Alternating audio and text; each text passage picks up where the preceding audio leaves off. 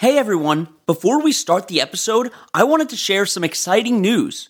We have a YouTube channel now. We started posting our episodes with some cool images and videos, so you should definitely go check it out. You can find us at On Wildlife Podcast, and don't forget to subscribe. Now let's get into the episode. Hello, welcome to On Wildlife. I'm your host, Alex Ray. On this podcast, we bring the wild to you. We take you on a journey into the life of a different animal every week, and I guarantee you're going to come out of here knowing more about your favorite animal than you did before. This week, we're talking about an animal that might have one of the weirdest head shapes in the animal kingdom. And I'm so excited because I got to sit down with Vital Heim, who is getting his PhD studying these creatures. So let's hop in our imaginary boat to talk about one of the most unique predators on Earth. Hammerhead sharks.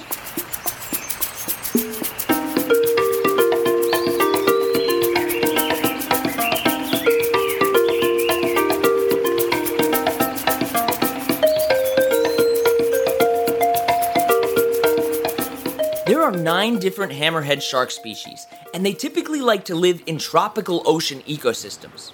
And obviously, their most defining characteristic is that oddly shaped head that they have.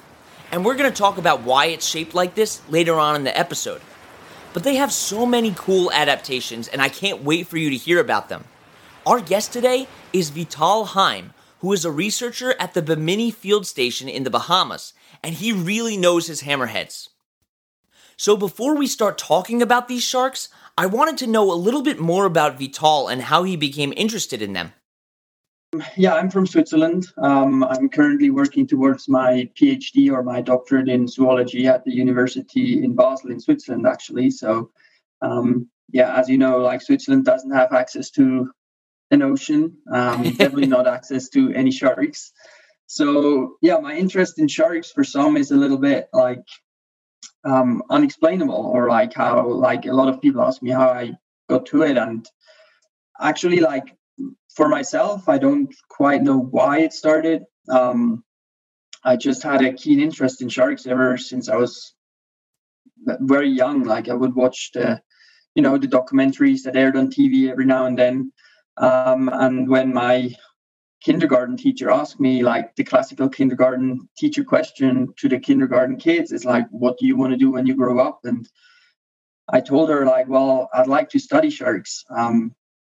Actually the books or the documentaries that got me into hammerheads. But when I was a kid, we had the Flipper, the dolphin TV show airing on Swiss TV. And then when the movie came out, I went to the movies with my parents and my brothers and my little sister. And I watched the movie, and there is a scene where the main person of the movie is kind of like getting stalked or attacked by a hammerhead shark. And rather than feeling like, well, the hammerhead is the villain, I was like, that's such a peculiar looking shark. Like it struck me as something very, very fascinating. I never like thought that I would be able one day to actually study that particular species. So I've been very lucky in all kind of like little things coming together, and then being lucky to start projects working with hammerhead sharks. And it has been 5 years now studying hammerhead sharks. And it has been amazing. So that's awesome that you're kind of living out your childhood dream. And he's currently working on his PhD, studying hammerhead sharks and looking at some really cool stuff. My PhD has like 2 parts. I'm mainly working with 2 out of the 9 hammerhead species, so the scalloped hammerhead sharks and the great hammerhead sharks.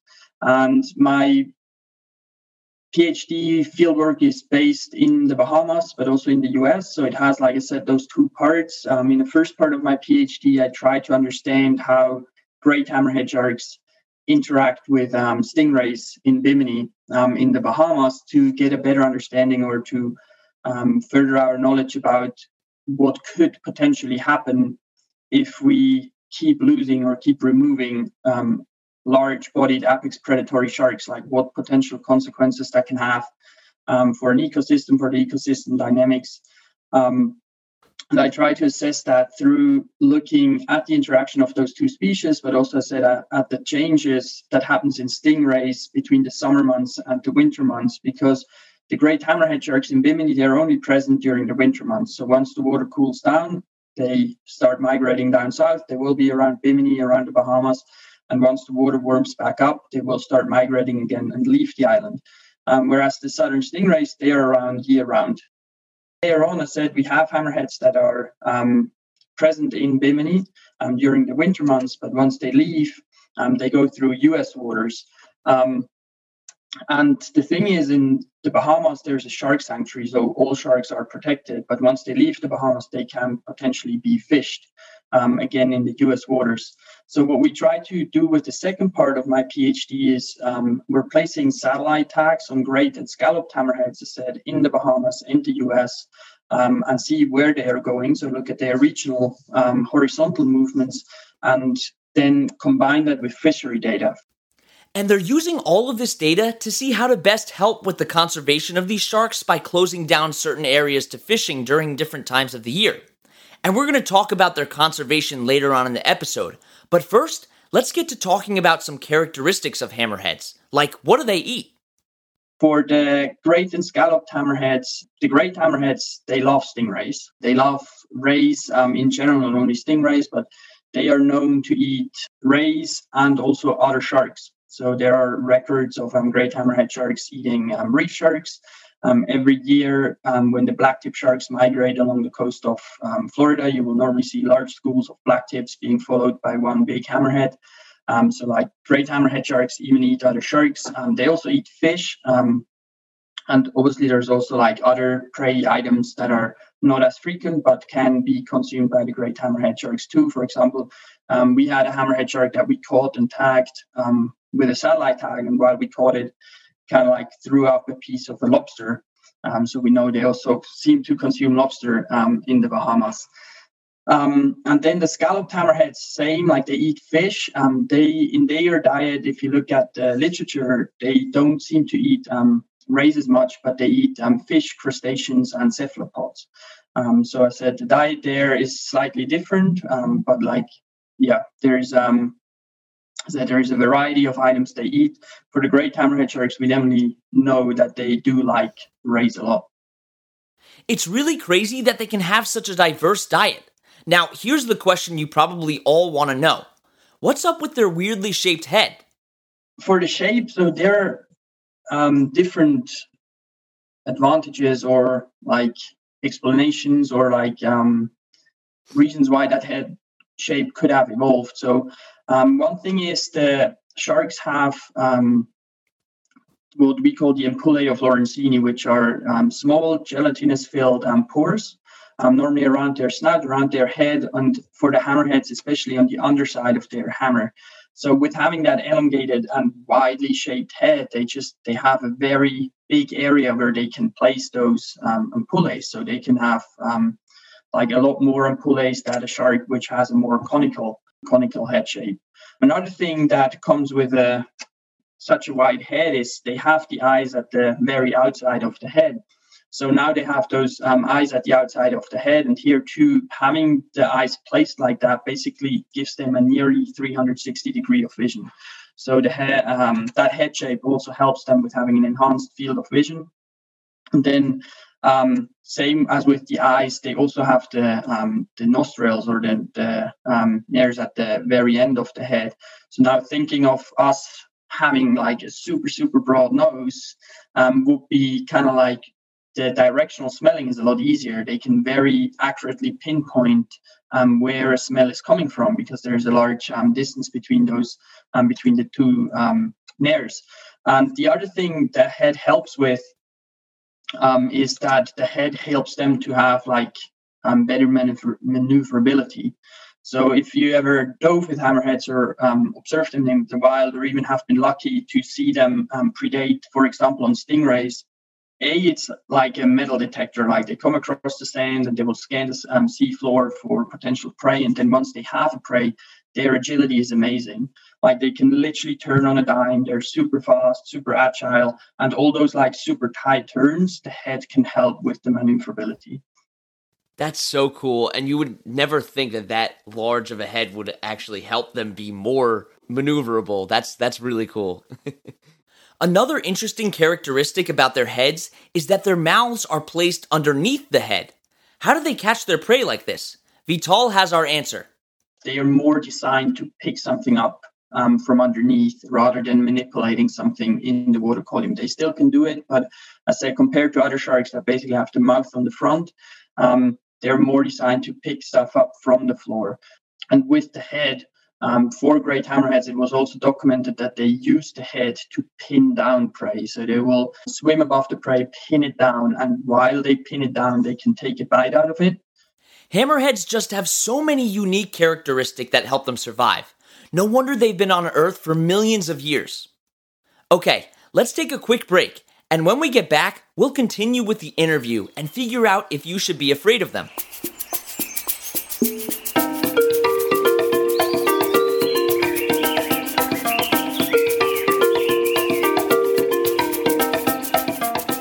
The person that I want to recognize on this week's episode of Notable Figures in Science is Caroline Herschel, a German astronomer. She was born in 1750 and is widely considered the first ever female astronomer. After she had a successful singing career, she and her brother started to study what was beyond the sky. She then became the first woman to discover a comet. But she didn't just discover one comet. She discovered 8 comets, 14 nebulae, and over 500 stars. And with her brother, she discovered many other stars, comets, and nebulae. Her brother also discovered the planet Uranus. This was at a time when women were not allowed to do most of the things that men were, and she was even the first woman to be granted a member of the Royal Society. She was so groundbreaking in so many different ways. If you want to learn more about Caroline Herschel or this series in general, check out onwildlife.org.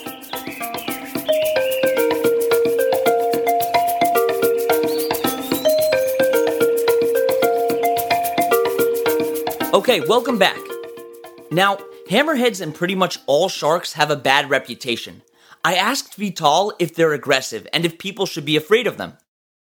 Yeah, so I said, I don't think we have to be afraid of hammerhead sharks. Humans, we tend to categorize things into more or less. With sharks, it's often more or less aggressive. But I think it would be better to categorize animals or, as I said, sharks as more or less bold, which means, as I said, we might have sharks that are bolder, that are bold enough to actually approach us, to get close. There are many, many sharks out there that are probably aware of us, but we are not aware of them because they don't want to be that close to us. And that's also where a shark's kind of habitat, or the habitat the shark lives in, comes into play, but also the shark's nature. We have apex predatory large-bodied sharks that don't have any natural predators themselves, or are even capable or actively taking out bigger prey species. So if we swim or see a shark with that background, that shark most likely will be old enough or will be coming close and inspect us.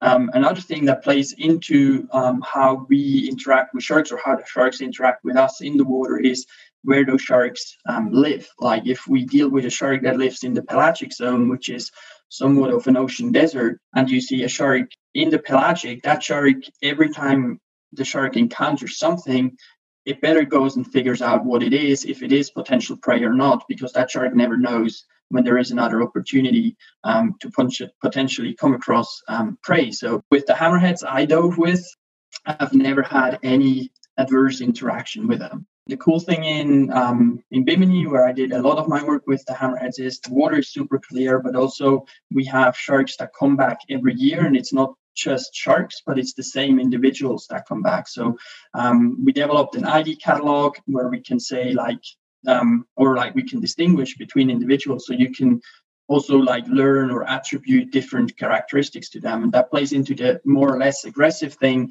because like I said, I've never had any hammerhead shark acting aggressively towards me, but I have sharks that are more timid, more shy. Like we have a small female, we call her Briseis. Like she is very shy. She normally sticks like to the background if we swim with hammerheads. And then you have like the larger sharks that will come close. We have Gaia, for example. She is 3.39 meters long, like a big shark, a very big girth, but we call her the gentle giant because she comes close, like she does close passes, but is completely relaxed.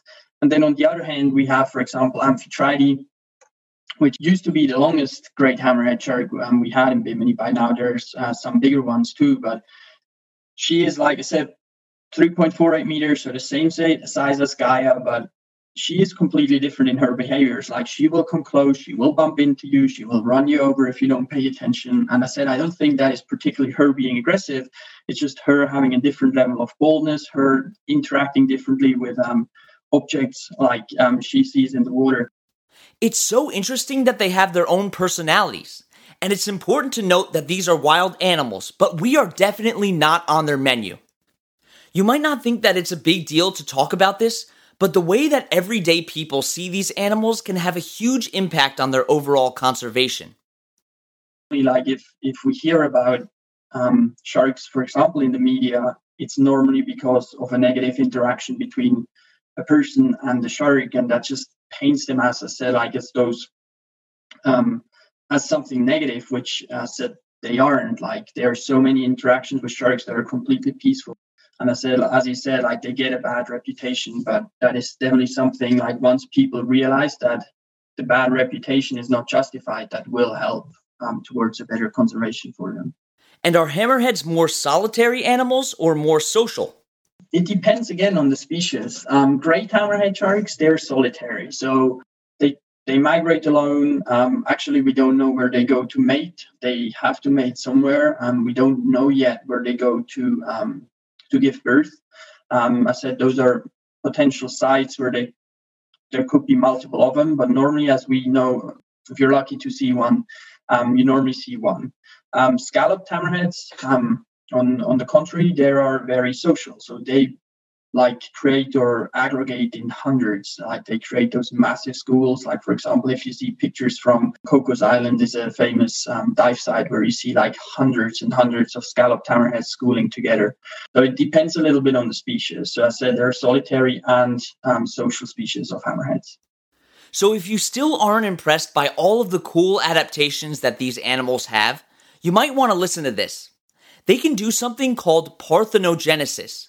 Vital explained what that means. Parthenogenesis is a form of asexual reproduction. It's often also referred to as virgin birth because it basically leads to the forming and development of an embryo without actually fertilization through a sperm. And it's well known from plants, insects, also some teleost fish do it. So far, it was relatively unknown in sharks until recently. They found some sharks are able to do it. There is a paper from 2007 where they found that bonnetheads, I said, which is a species of hammerhead sharks, showed parthenogenesis in captivity. And ever since then, there are more reports of other sharks and rays doing it in captivity. And there is one report of small-tooth sawfish that showed parthenogenesis in the wild. So they can have babies without mating. That's something you're used to hearing about maybe plants or insects, but not sharks. These are all really interesting things, but it's also important to talk about how hammerhead populations are struggling right now. With the two species I work on, so the scalloped and the great hammerhead sharks, they're both labeled as critically endangered by the IUCN Red List. So that's globally.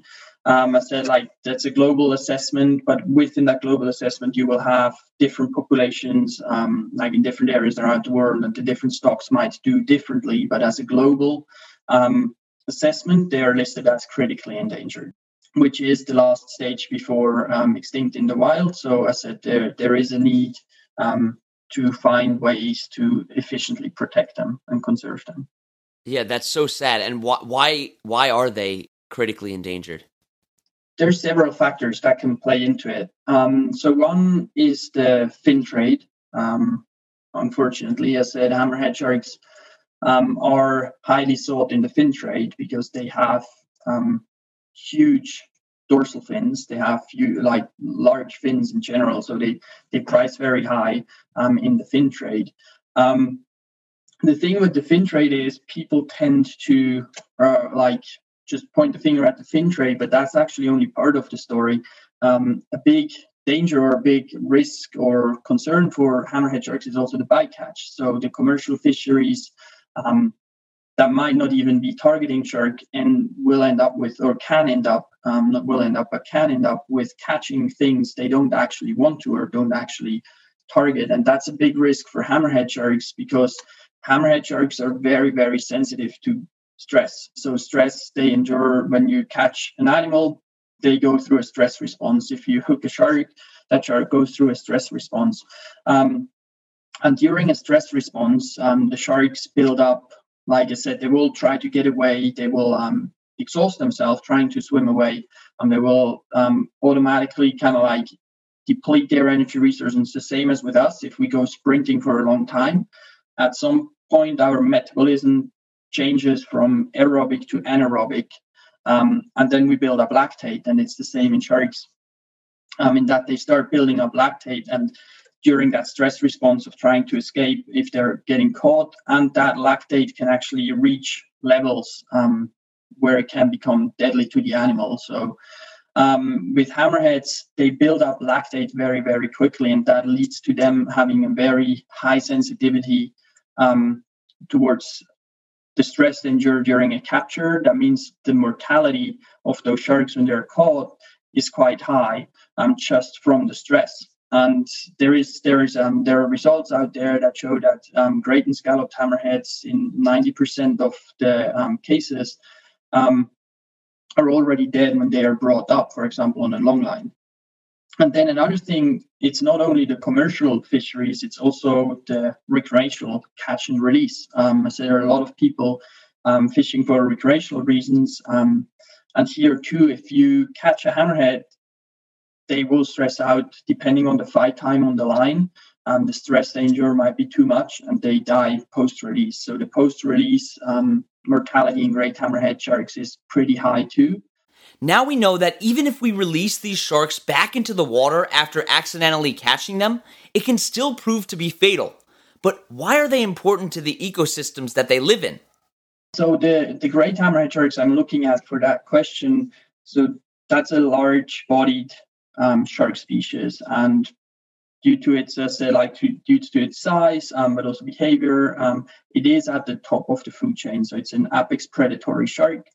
So if you look at an ecosystem, you have so many different elements that play together. Like you have the primary producers that are at the very bottom, or like in the food web at the lowest stage, and then you will have the primary consumers, and then you will have the middle consumers to some extent, multiple. There are a lot of species in there that fall into this category, and then you have the top level or the apex predatory consumers, which will be at the very top in that food web and have the capability to exert a strong top-down regulation. So they keep the lower levels in check, which ensures that the ecosystem, the whole function, the ecosystem keeps functioning. So it's a lot of different puzzle stones. So if one gets out of control or gets reduced, that can impact the whole dynamic and can impact the whole stability of an ecosystem. So all those pieces play together. Now, if you think of just removing one, so let's say remove the hammerheads from the top, a middle layer consumer might then get out of control by not having any natural predator anymore. So it can increase in numbers, which means that if a middle layer consumer increases number, its prey automatically experiences a higher pressure from that middle layer consumer, which can deplete then the lower level consumer. And that's like I said, it's what we call a trophic cascade. So that effect cascades through the whole ecosystem. destabilizing the ecosystem, which can lead to the ecosystem not being able to function anymore, which can have like large consequences for I said the animals in the ecosystem, but also kind of like everything that depends on the functioning of that ecosystem. So like, yeah, it's kind of like that removal of a top-down regulation that could have negative consequences for the ecosystem. Yeah, definitely. And it's important to know that like these ecosystems have been balanced for thousands, if not millions of years, and throwing off that balance can really cause some huge impacts. Definitely. Yeah. So obviously they're in need of help. So what can we do, like the average person, do to help hammerhead sharks? So I think like a lot of things go back to like making sustainable choices, which obviously apply to a lot of things in everyday life. But as I said, we talked about the hammerheads being caught or targeted for their fins in the fin trade or for their meat. So obviously one thing is don't consume shark meat or shark fins because that will decrease the demand. But I said that's again like only part of the story, because what we definitely can do and what I think will have a big impact is make sustainable choices about what seafood we eat because of the bycatch risk for those animals. So I said there are methods out there that have a low bycatch risk compared to other methods that have a high bycatch risk. So one thing I kind of like go off is wherever I am, like it depends what I eat. So if I'm back home in Switzerland, I don't eat sea fish because I can't control where it's coming from. I can't really control how it was caught. So like I just cut it out, and that's something everybody can do. Like I said, I don't say like don't eat any fish anymore, but make sure that if you do want to consume fish, make sure that you know where it comes from. Make sure that you know how it was caught, because then you can make the choice to go for fish or seafood that was sustainably caught with low impacts through bycatch or on the environment and so on. So it's making those sustainable choices in what you eat. And then the third thing is there is research that shows that a lot of shark products actually end up in our everyday life items like cosmetics, pet food. There's a great paper from 2019 that found like shark products, I said, in those everyday things, which like not many people are aware of it. And that's the same thing. Like I said, make sure that whatever you buy, you know what's actually in there, and then make the right choice. So I said those are the things I think everybody can do, which will have a big impact eventually. That interview was so interesting. Vital made me really appreciate these animals and all that they do for the ecosystems. Unfortunately, like he was saying, their populations are not doing well because of humans. Thankfully, there are some organizations that we can support that are helping sharks right now. You should first check out the Bimini Biological Field Station because they're doing some really important research on all types of sharks. You can also take a look at the Shark Trust and Saving the Blue. Thank you so much for coming on this adventure with me as we explored the world of hammerhead sharks. You can find the sources that we used for this podcast and links to organizations that we reference at onwildlife.org. You can also email us with any questions at onwildlife.podcast@gmail.com. And you can follow us on Instagram at @on_wildlife and on TikTok at onwildlife. Don't forget to tune in next Wednesday for another awesome episode. And that's On Wildlife. You've been listening to On Wildlife with Alex Ray. On Wildlife provides general educational information on various topics as a public service, which should not be construed as professional, financial, real estate, tax, or legal advice. These are our personal opinions only. Please refer to our full disclaimer policy on our website for full details.